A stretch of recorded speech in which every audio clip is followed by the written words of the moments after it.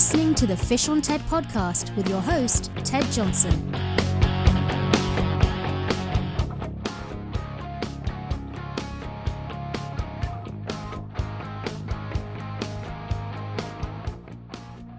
Well, hello, this is Ted Johnson with the Fish on Ted podcast. I want to thank everyone for joining us today, whatever day that you're joining us. We're actually recording this on the last day of May of 2023.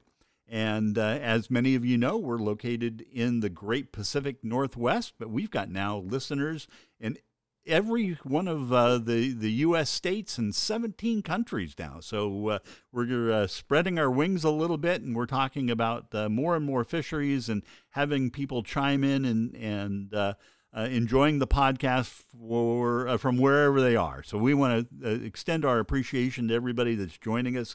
It's been a real adventure the last 4 or 5 years, and we're going to continue delivering to you. This is our 118th, I think, podcast that we have done, and we have a returning guest, and he's kind of special to us. The last podcast that we did with him was one of our top podcasts with more listens than 90% of all the other podcasts out there. He's a great guest. He has an interesting past. He fishes here in the Pacific Northwest. His company's name is Nomands Fishing Adventures, and that is headed up by Damon Struble, and Damon, I think, is on the line. Hey, Damon, how are you, man? Hey, I'm good, Ted. How are you doing? I'm doing well. Good. You and I are kind of sitting in the same part of the world now compared to the first time we did this. I was interviewing you from Southeast Asia the last time we did that. But anyway. Oh, except for that time on my boat a couple of years ago. Oh, that's when right. I got to meet your family. Well, that's true. That is true. We really appreciate the chance to go out and fish kokanee with you. We're going to talk about kokanee today too. But anyway, Damon, just for those people that are maybe new to the podcast or new to the Pacific Northwest, tell us a little about Nomads Fishing Adventures and a little about you. Okay. Well, I took up guiding 11 years ago as kind of a retirement job. Nomads Fishing Adventures comes from my first name being used backwards. Nomad is Damon spelled backwards, and that was my youngest daughter's idea because I didn't want to use my name on the side of my truck, on the side of my boat, and stuff like that because of my prior career being a policeman. Right. Yeah, some people hold grudges. Right. Anyway, that's kind of the history behind it, and just kind of keeping me busy in retirement out of my wife's hair. Well, good for you. I never knew that about Nomad. You're right. It is Damon spelled backwards. But, if you were, let's say, a paramedic, it would be perfect because you could put it on the front of your truck. Right, and people would then say it like what they do with ambulances, right? That's funny. But it's really kind of when I first started guiding, it was also really appropriate for what I did because just starting out, I was willing to travel anywhere, do anything to meet people and develop clientele and stuff. I mean, I was doing some crazy traveling, so really? I was pretty nomadic back then, and still am to a certain degree. Sure. Well, you've always, always had that adventuresome streak in you with all the things the places you go with your wife and that sort of thing. It looks like you guys have a whole lot of fun and you really enjoy the outdoors. I'm curious. As a kid, you must have been doing a lot of fishing. That's where most people will, start their passion for it. Is that what happened with you?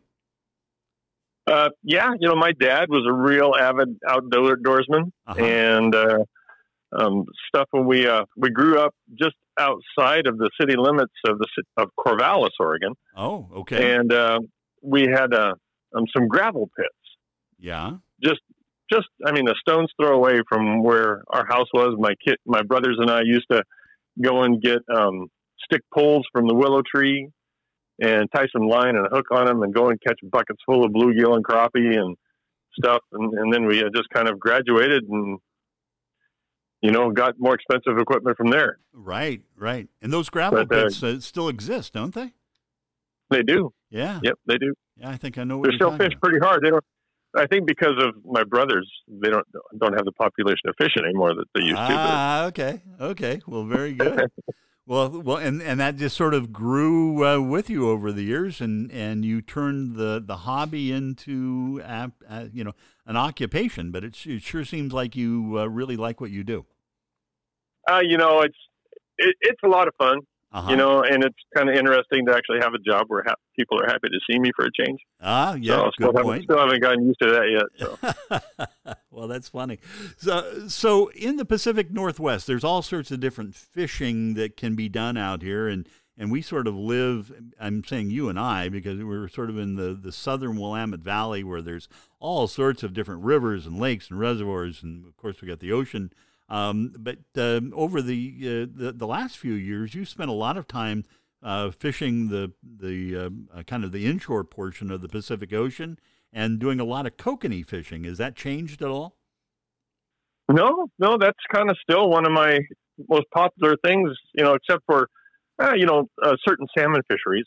I get booked out. I get booked out pretty fast on those. But bottom fishing, I started doing when the spring salmon runs and summer steelhead runs just really started tanking. Right. I have a really hard time with just taking people out on a fishing trip. Uh-huh. And so, and I noticed that, this whole lingcod sea bass thing, man, you catch fish all the time, and in some ways the fish is actually better tasting than the salmon. And so I started those trips and found out, so I wouldn't take people out on a trip where maybe out of 6 people you get 1 or 2 fish. Right. I can take 4 to 6 people out and we can get everybody almost every day, 2 lingcod and 5 sea bass. Wow. And that's just, that's a lot of filleting to do, but it's fish that people get to take home. Absolutely. And we're versus the whole salmon thing, you just never know sometimes, because sometimes they just don't cooperate. Right. Well, tell the listeners about lingcod. If you're from the West Coast, I'm sure you've heard about it. If you're from the East Coast of the United States, that may be a new type of fish. If you're from overseas, people probably have never heard of a lingcod, except for in the language of Bizayan, lingcod means sit down. And I don't know how that translates over. It's not like Damon and Nomad, but I just thought I'd throw that in there. Anyway, tell us about the lingcod fishery, how big they are, how you fish for them, and that sort of thing. So, okay. So I think of lingcod as like the wolf of the ocean over here. Uh-huh. They got lots and lots of teeth. They got teeth going all the way down their throat. Kind of once they get a hold of something, they don't let go. Mm-hmm. And but they vary in all kinds of sizes. The minimum length they have to be is 22 inches, but you can keep anything bigger than that you want. Okay. I kind of encourage everybody. It's not a mandatory thing, but I encourage everybody, if you get something that's up around 40 inches, mm-hmm. to just let it go, because all those great big fish are all females. Yeah. And they produce, 1 million eggs, every year. And so in order to keep this fishery going at the stable populations we have, you got to have those big females out there. And even though it's kind of a hard thing to do and some people just can't do it, they just got to take that big fish home because it's the biggest thing they've ever got. Right. And I understand that and I accommodate that, but it's just good to be able to put those things back in the ocean so they can keep making more of them. Absolutely. And they're sort of eel-like, aren't they? They're kind of long and skinny, and they have different colored, not only skin, but different colored flesh when you fillet them at times. Some of them. They are a long fish, mm-hmm. but and slender in a way, but they just got a big head. Right. And just an absolutely massive mouth on them, for their size. They're real interesting colored fish. They got skin. They don't have scales. And some of them that eat lots of octopus, the theory is that the ink from the octopus gets into the flesh of the fish and then turns it green. Oh, no kidding. Okay. Yeah, so that's the hypothesis with it. But there's nothing clear, that they've determined science-wise with that. Right. But that's the theory. And it's kind of funny watching, ladies at the fish cleaning station. Oh my God, is that meat still good? Yeah, it'll be fine. It'll cook it right actually up. turns white. It turns white when you cook it. Right. So right. that green all goes away. But it's beautiful meat though. I mean, it's just really interesting to see that kind of turquoise green. Oh yeah. But they're all different. It's kind of funny. Those real big ones I was telling you about, those great big females. Lots of times you get those because you've caught some other fish, and sometimes it's other lingcod, or it's a sea bass or something like that, and it's thrashing around and carrying on and trying to get away after being hooked, and these bigger fish will come up and just grab a hold of them. And because they are such voracious eaters, I mean, they just don't let go. Oh, and really? And I always tell everybody that at the start of the day, if you're reeling up a fish and then all of a sudden you feel your rod get really super heavy, don't jerk on it. Don't do anything different. Just real slow. Let me know, because the hooks aren't in it, because it's just got a hold of the other fish. Right. And as long as you don't take its head out of the water, it'll continue to just hold on to that fish, and then we just dip a net underneath it. Ah, no kidding. And we catch both of them that way. Ah, I was going to say you got a twofer out of that. That's a great deal. Exactly. Yeah. Yeah. So a 40-inch lingcod, what does that weigh roughly? 20, 25 pounds. Wow, that's a big fish, isn't it? Yeah, it's almost 4 feet long. Yeah. And the world's record's like I think 140 or something like that up in Alaska. Holy mackerel! Can you imagine? I mean, no, I can't actually. That would swallow a small child. Holy smokes! Yeah. I'll be darned. So, and how close to shore are you fishing for lingcod? Well, I actually fish really close to shore for them. You can see land. It's you don't have to drop your rigs down very far. At the most I fish is 120 feet, but most of the time it's 50 to 70. Oh, no kidding! That's really shallow. Yeah, for the Pacific Ocean. So they orient near structure. They're kind of ambush hunters. Mm-hmm. So they hang out around little rocks and crevices and stuff like that, and wait for some unsuspecting other fish or octopus or something to come by. Right. And then they just go out and grab it. And so they look for ambush points for them. So reefs are really good for that. Mm-hmm. And while you are out there fishing for lingcod, you're also picking up other fish along the way, aren't you? Yeah. We've caught halibut fishing for lingcod. There's lots of different kinds of sea bass and flounder and sole, and every once in a while you catch a salmon doing it too. So because I use herring to fish for them, and so it's pretty popular with the salmon crowd. Herring is. Sure.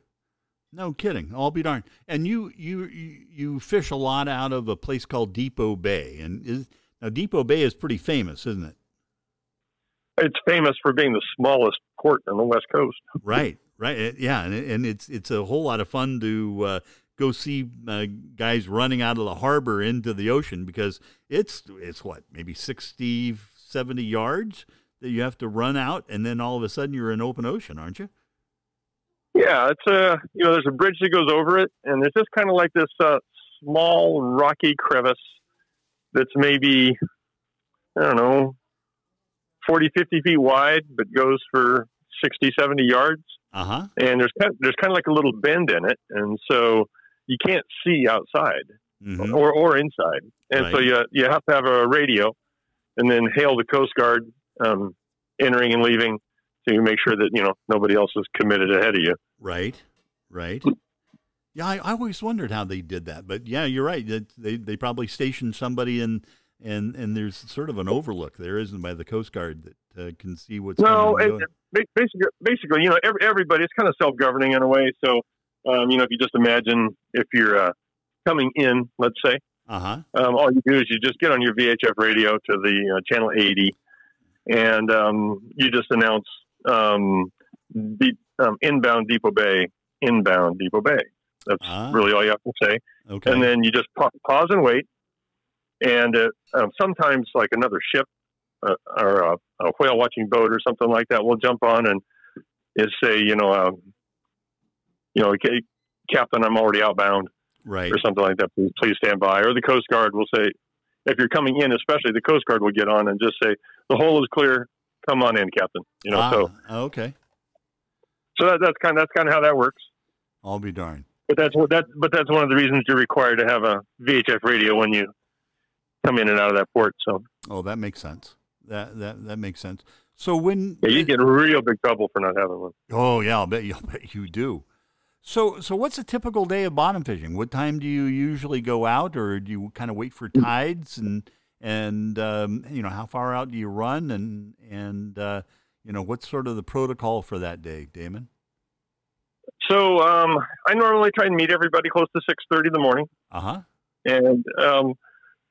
And if it's during the winter, it's dark then, so we actually adjust our time. But this time of year, I'm meeting at 6:30, so hopefully we can get everybody talked to in light vests and on our way out by 7 o'clock. Mm-hmm.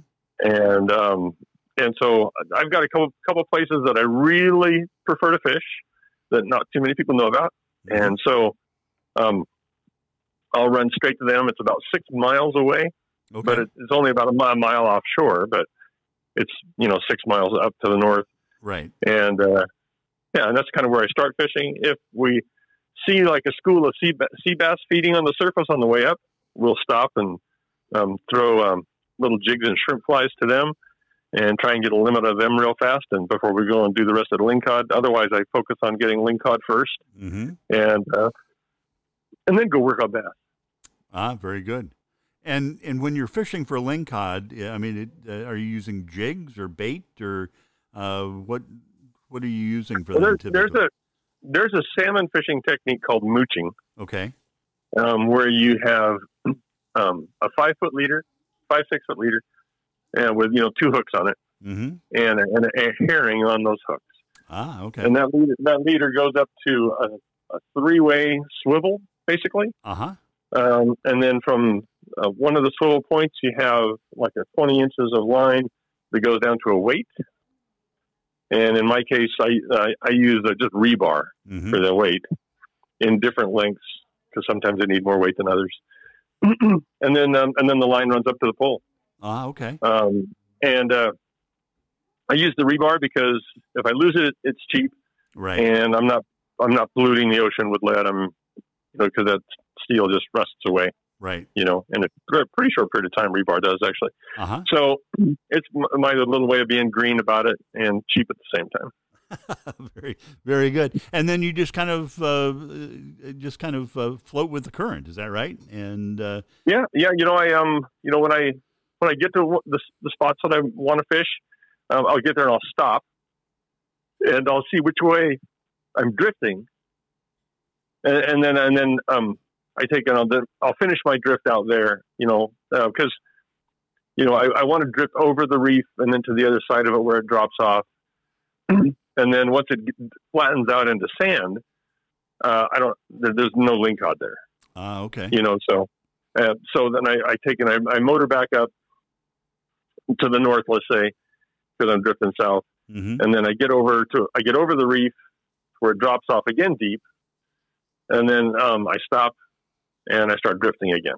Got it. And then I just have everybody. I keep watching the depth finder, and I just tell everybody whether it's getting shallower, because sometimes those ledges that create the reef, lots of times just have a really precipitous elevation gain or drop. But the gain is where you really get in trouble and you get people snagged up, and so.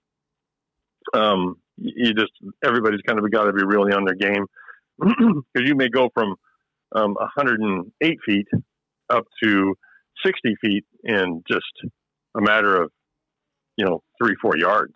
No kidding. Really? A shelf, so, huh? Yep. So, anyway, when we get to that kind of thing, I just tell everybody, okay, just reel up slowly because, once again, that's those places where those lingcod like to live. The ambush is right on those shelves. Mm-hmm. It's a 3-dimensional world for them down there. Right. And they hang upside down or sideways or, or whatever. And they're always looking. Right. And, I've caught lots of really big lingcod just because, people were reeling up, instead of, starting off besides, on that shelf, in the 40-foot zone, having them reel up along that face. Right. The lingcod see it coming up, don't want it to get away and just come out and grab it. So, but doing that, you hang up a lot and you lose a lot of gear, but it's just kind of the price of doing business. Right. Yeah. But anyway, I in February every year, I go over to Newport and, I take friends with me that I don't normally get to fish with much. And we jig up herring that come into the bay to spawn. Oh, okay. And I take about 1,000 herring every year out of the bay and freeze them. And that's what I use for, my lingcod fishing. No kidding, really? Is that herring? And because they're real big, right? Too. They're 8-10 inches. Okay, that's good size. And so then with these mooching rigs, I like the ones that they call them a slip rig. So one of the hooks slides, and I'm able to put a bend in the herring, so they're kind of like a banana. Mm-hmm. And what that does, it makes it spin like a crippled or wounded fish. Ah, okay. Thereby, kind of giving that easy meal right idea to the lingcod. Wow, there's a real technique, and obviously you got that technique nailed down, man. You were telling me that, the percentage of people that come out and get their limit of lingcod is pretty high off your boat, isn't it? Well, there's, I've been doing this 11 years. I'm on my 11th year, and there's probably only a handful of days in that time that I haven't got a limit of lingcod. Wow, good for you. I don't always get a limit of bass, but I've had really, really good success on lingcod. But that's because I target them specifically too. Right. The big charter boats, they just got little jigs they just throw into schools of bass, and sometimes there's lingcod in there too, and they catch them, but they don't target lingcod specifically like I do. Mm-hmm. Well, very good. So how many hours do you take people out? I know that sort of varies, doesn't it, by the success rate that you're having during the day, but what's a typical trip? Let's say, you meet at the dock, you head out by 7. I'm normally back at the dock no later than 1 o'clock. Oh, wow. Really? Yeah. So sometimes, I've been back at the dock at 10 before, because the bite's just so good. Right. So. Right. Wow. That's amazing, man. That is amazing. Now, you were telling me also that you go out of Yaquina, which is down at Newport, a little bit too, don't you? I do. Uh-huh. I don't do that a lot. It's really kind of funny, even though there's only 15 miles difference between the two places. Sometimes it'll just be too rough out of Depot Bay. Right. And with that little slot that you got to go through, it can just be too gnarly to try and do that. Mm-hmm. Where Newport has a dredged jetty system. Right. It's deeper, and it's just normally got a lot better weather. Well, I'll be darned. And just to let our listeners know, you're not you don't have a great big charter boat. You have a boat that'll fish 6 people, something like that, and so you can take it out of Depot Bay and drop it or trailer it down pretty easily down to Yaquina, and you're off and running again. Yeah. Yeah. So the typical 6-pack guide, that's kind of what I am. Right.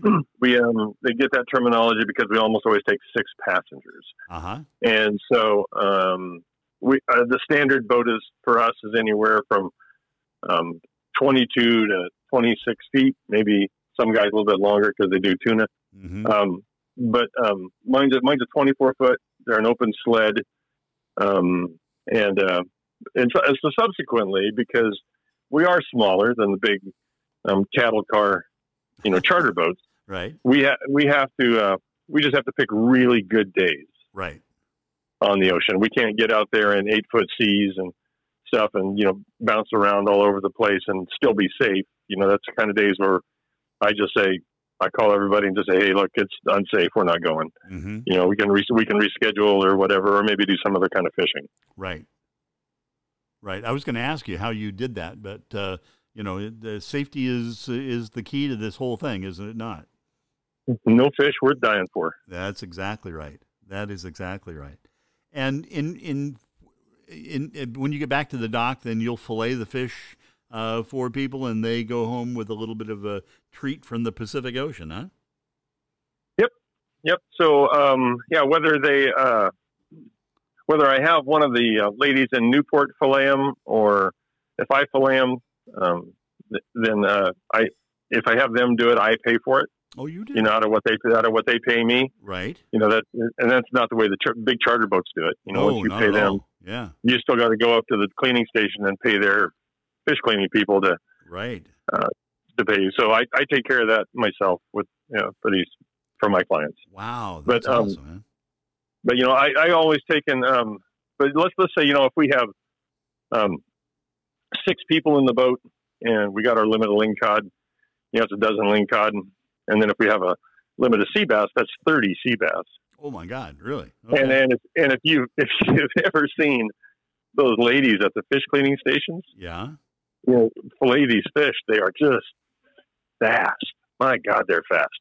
And their fillets are beautiful and clean, and they're just amazing. Yeah. And I do a good job on those sea bass.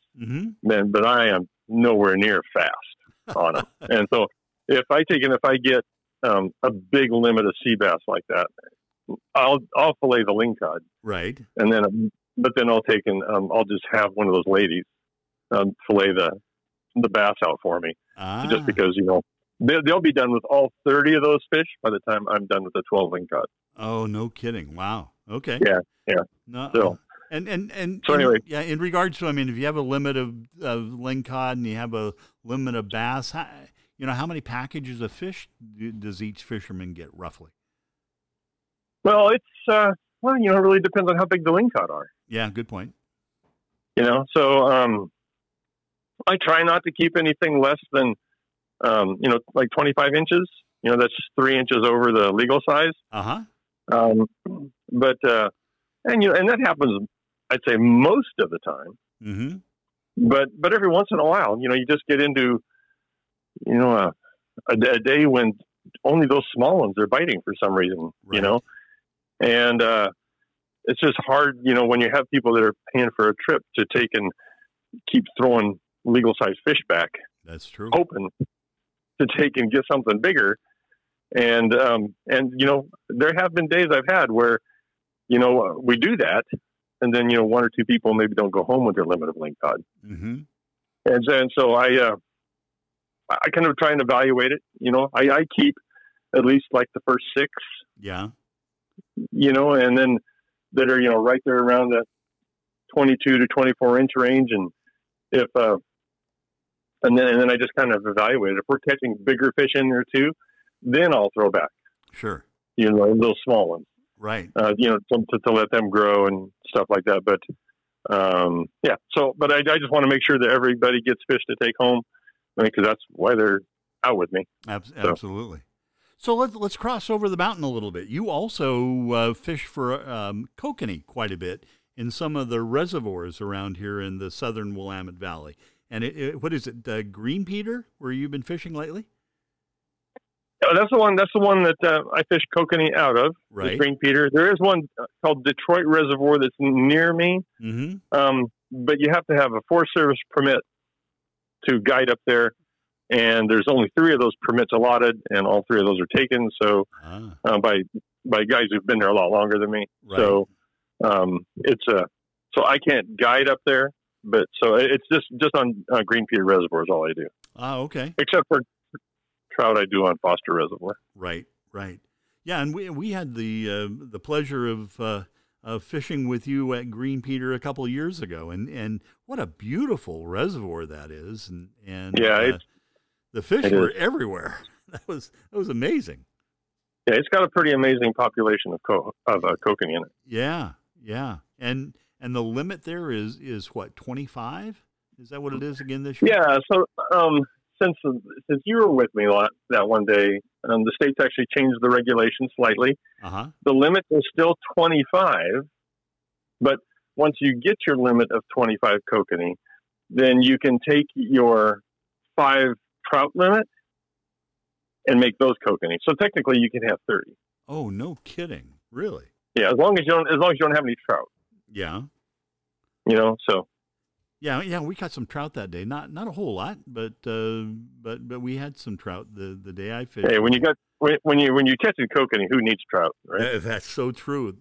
They are so good eating. For people that don't know what a kokanee is, it's kind of a landlocked sockeye salmon, isn't it? It is a landlocked sockeye salmon. Yeah. And it is the moistest, most mild salmon meat you'll ever have. Mm-hmm. Oh, it's delicious. My family just absolutely loved that. Yeah.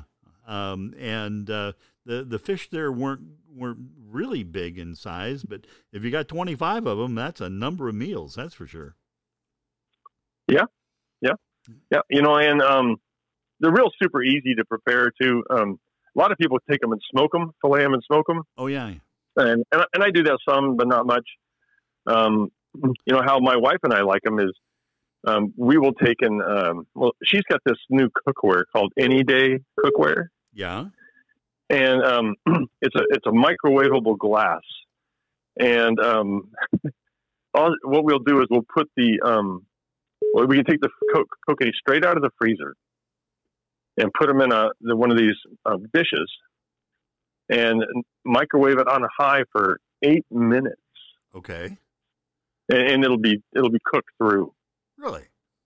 And so it's basically kind of poached inside there because there's a lid, and there's a lid that keeps pressure in there as well as just kind of steams the whole thing. Right. It keeps all the steam and stuff inside. And so then once it's done, you just take it out, peel the skin off, flake the meat off the bone, and then we just put all the meat onto like a bed of rice, and then drizzle some teriyaki sauce on it. Ooh, that sounds good. It is super good. In 8 minutes, and my wife's Japanese, so we almost always have rice around. Right. in a rice cooker ready to go. So yeah, it's dirt simple. Yeah, sounds like our and house. And yummy. Yeah, absolutely. And they're a red meated fish, aren't they? I mean, just like a salmon, because they are. They are a salmon. Just like a salmon. Yeah. Yep. Wow. Yep. And so it's yeah. They're plankton feeders. Those fish are, and so if you're in a lake with kokanee that have more phytoplankton, plant-based plankton versus zooplankton, the ones that are like little shrimp, right, and stuff, the meat won't be as pink with the vegetation plankton versus the shrimpier meat-based plankton. That will give you the deeper redder color. I didn't realize there was a distinction between the two. That's interesting. That is interesting.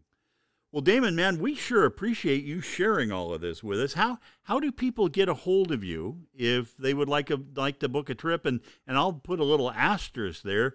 I would imagine that your calendar fills up pretty quick. So if people are planning to come to town to fish with you or come to Oregon to fish with you, they should probably give you a heads up versus just showing up and ask to fish the next day, because that probably doesn't happen much in your world, does it?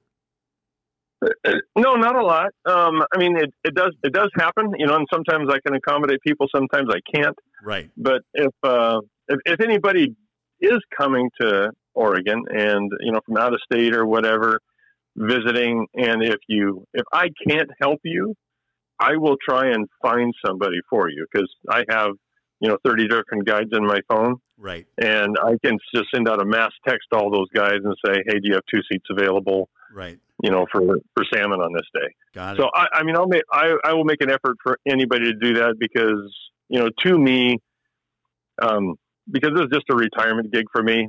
I'm not making house payments and boat payments and stuff like that with this, so it's just all about getting people into fishing. And so I will, I'll find somebody for you. Oh, that's great, man. That is great. So we're going to put into the show notes your telephone number and email address and that sort of thing. But for those people that might be driving around right now or sitting in their car somewhere and want to write it down, what's your phone number, Damon? 541 619 okay 5671. Very good. And your email address, they can reach you there too, I would imagine. It's Nomads Fishing. Okay. All one word. Oh, very good. At Comcast.net. Very good. And you fish year round here in Oregon. I mean, we just talked about kokanee and the fishery off of the coast, but you fish the two different salmon runs and winter steelhead. You've got a drift boat. I understand all of your boats are Kofflers, which are really nice boats, man. And so, if somebody's coming in, doesn't really matter the month, does it? It's just there's probably going to be some fish around somewhere that you can take them to. There's always something you can do. Mm-hmm. As long as the weather hasn't got it messed up in one way or another. That is the one thing about this part of the world is Mother Nature plays some unfair games on us sometimes. Yes, they do. But starting in December, I'm doing winter steelhead fishing. Mm-hmm. And I will go into the ocean for lingcod and sea bass at any time of year, okay, as long as it's safe. Right. But anyway, so with the December to April is winter steelhead season. Mm-hmm. And then from April all the way through July, it's kind of like spring salmon and bottom fishing. Okay. And then starting in May, I do start running kokanee trips just because the weather's better. It's a high lake. Right. And it's really, really cold up there. Yep. Any earlier than May. And then in July is normally when the ocean salmon season starts. Mm-hmm. And that's one of my real popular things. And so I'm pretty much, I don't venture much away from the ocean during that time, just because I'm booked pretty solid most of the time. And then in August, late August or mid-August, I should say, all the Chinook salmon start moving into the estuaries, mm-hmm, getting ready to spawn.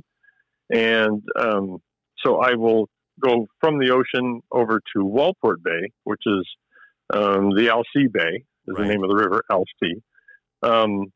And fish for Chinook in there, mm-hmm, until they move upriver. And then I'll operate then out of the drift boat instead of my big boat, and fish for them all the way to early November is normally when the fish start getting kind of blackish, right, or bronzy, where the meat's not as good. Uh-huh. And so I don't fish for them anymore after that, because once it gets to be that stage, just let them go spawn. Yeah. Just leave them alone. Yeah. Let them go spawn. Yeah, so true. So true. And the Alsea is a beautiful river too. I mean, and for those that have not taken advantage of fishing out of a drift boat, that's an experience all in itself. I mean, it's i.e. the name of the drift boat, you drift, and it's very serene, is it not? Yeah, it's out of a drift boat's really nice. The Siletz is actually my favorite one to drift boat, just simply because it's got so many waterfalls on it. Uh-huh. But the Alsea's pretty in its own way as well. Mm-hmm. It's a smaller river, and down in the bay, when I'm using my 24-foot boat, we're trolling spinners around for these Chinook. Well, the fun thing about that is, one, they're Chinook. And there's bruisers, but it's a real shallow bay. Most of the bay is no deeper than 8 feet. I did not know that. So, really. And so, and Chinook salmon just really love to just get to the bottom and just dog it out with you. Right. Well, it doesn't take them very long to get to the bottom, mm-hmm, there. And so you end up with these great big long runs, where they'll run sometimes 100, 120 feet. Oh, no kidding. Before they'll start turning, and maybe trying some other way to try and throw that hook out. Right. And so it's fun and it's exciting and it's kind of crazy sometimes because other boats get involved and aren't paying attention, but it's fun that way, fishing that shallow water. Yeah. And I've actually had times where we've hooked fish there in just 3 feet of water, and you'll actually see them come up and hit the lure. No kidding. And yeah, and that's even worse. That's even better because you see the whole thing happen, and then you see their backs cutting across the water. Uh-huh. And as they're trying to run and get away, it's a hoot. Oh wow, that sounds like fun, man! Holy smokes! And that's in the fall of the year, right? Yeah, that's that. If I'm honest with everybody who's listening, the best time of year to come and fish that particular body of water is September. Oh, okay. So that's when the most fish are in the brightest shape, right, and your best opportunities are to limit out. Wow. Okay. And it's been 2 fish a day or something like that there? Every year is a little bit different. Yeah. Most years it is 2 fish a day. Uh-huh. But it just kind of depends on what, the number of fish that the status think is going to, right. come up to spawn. Very good. Well, Damon, I want to thank you again, man. It's always a pleasure to talk with you, and we'll have to get together for a cup of coffee or something as this year goes forward and catch up again. But anyway, if people want to give you a call, go to your website, give you a call on the phone, book up as soon as you can, because I know your schedule fills up. And I just wish you the best season ever, man. And all right, thank you very much again for coming on the show, and tight lines to you. Hey, tight lines to you too. Hopefully, you'll get your family out there again and stock up on fish again. We will do that. Sounds good, Damon. You take care, man. All right, man. Bye now. Good talking to you.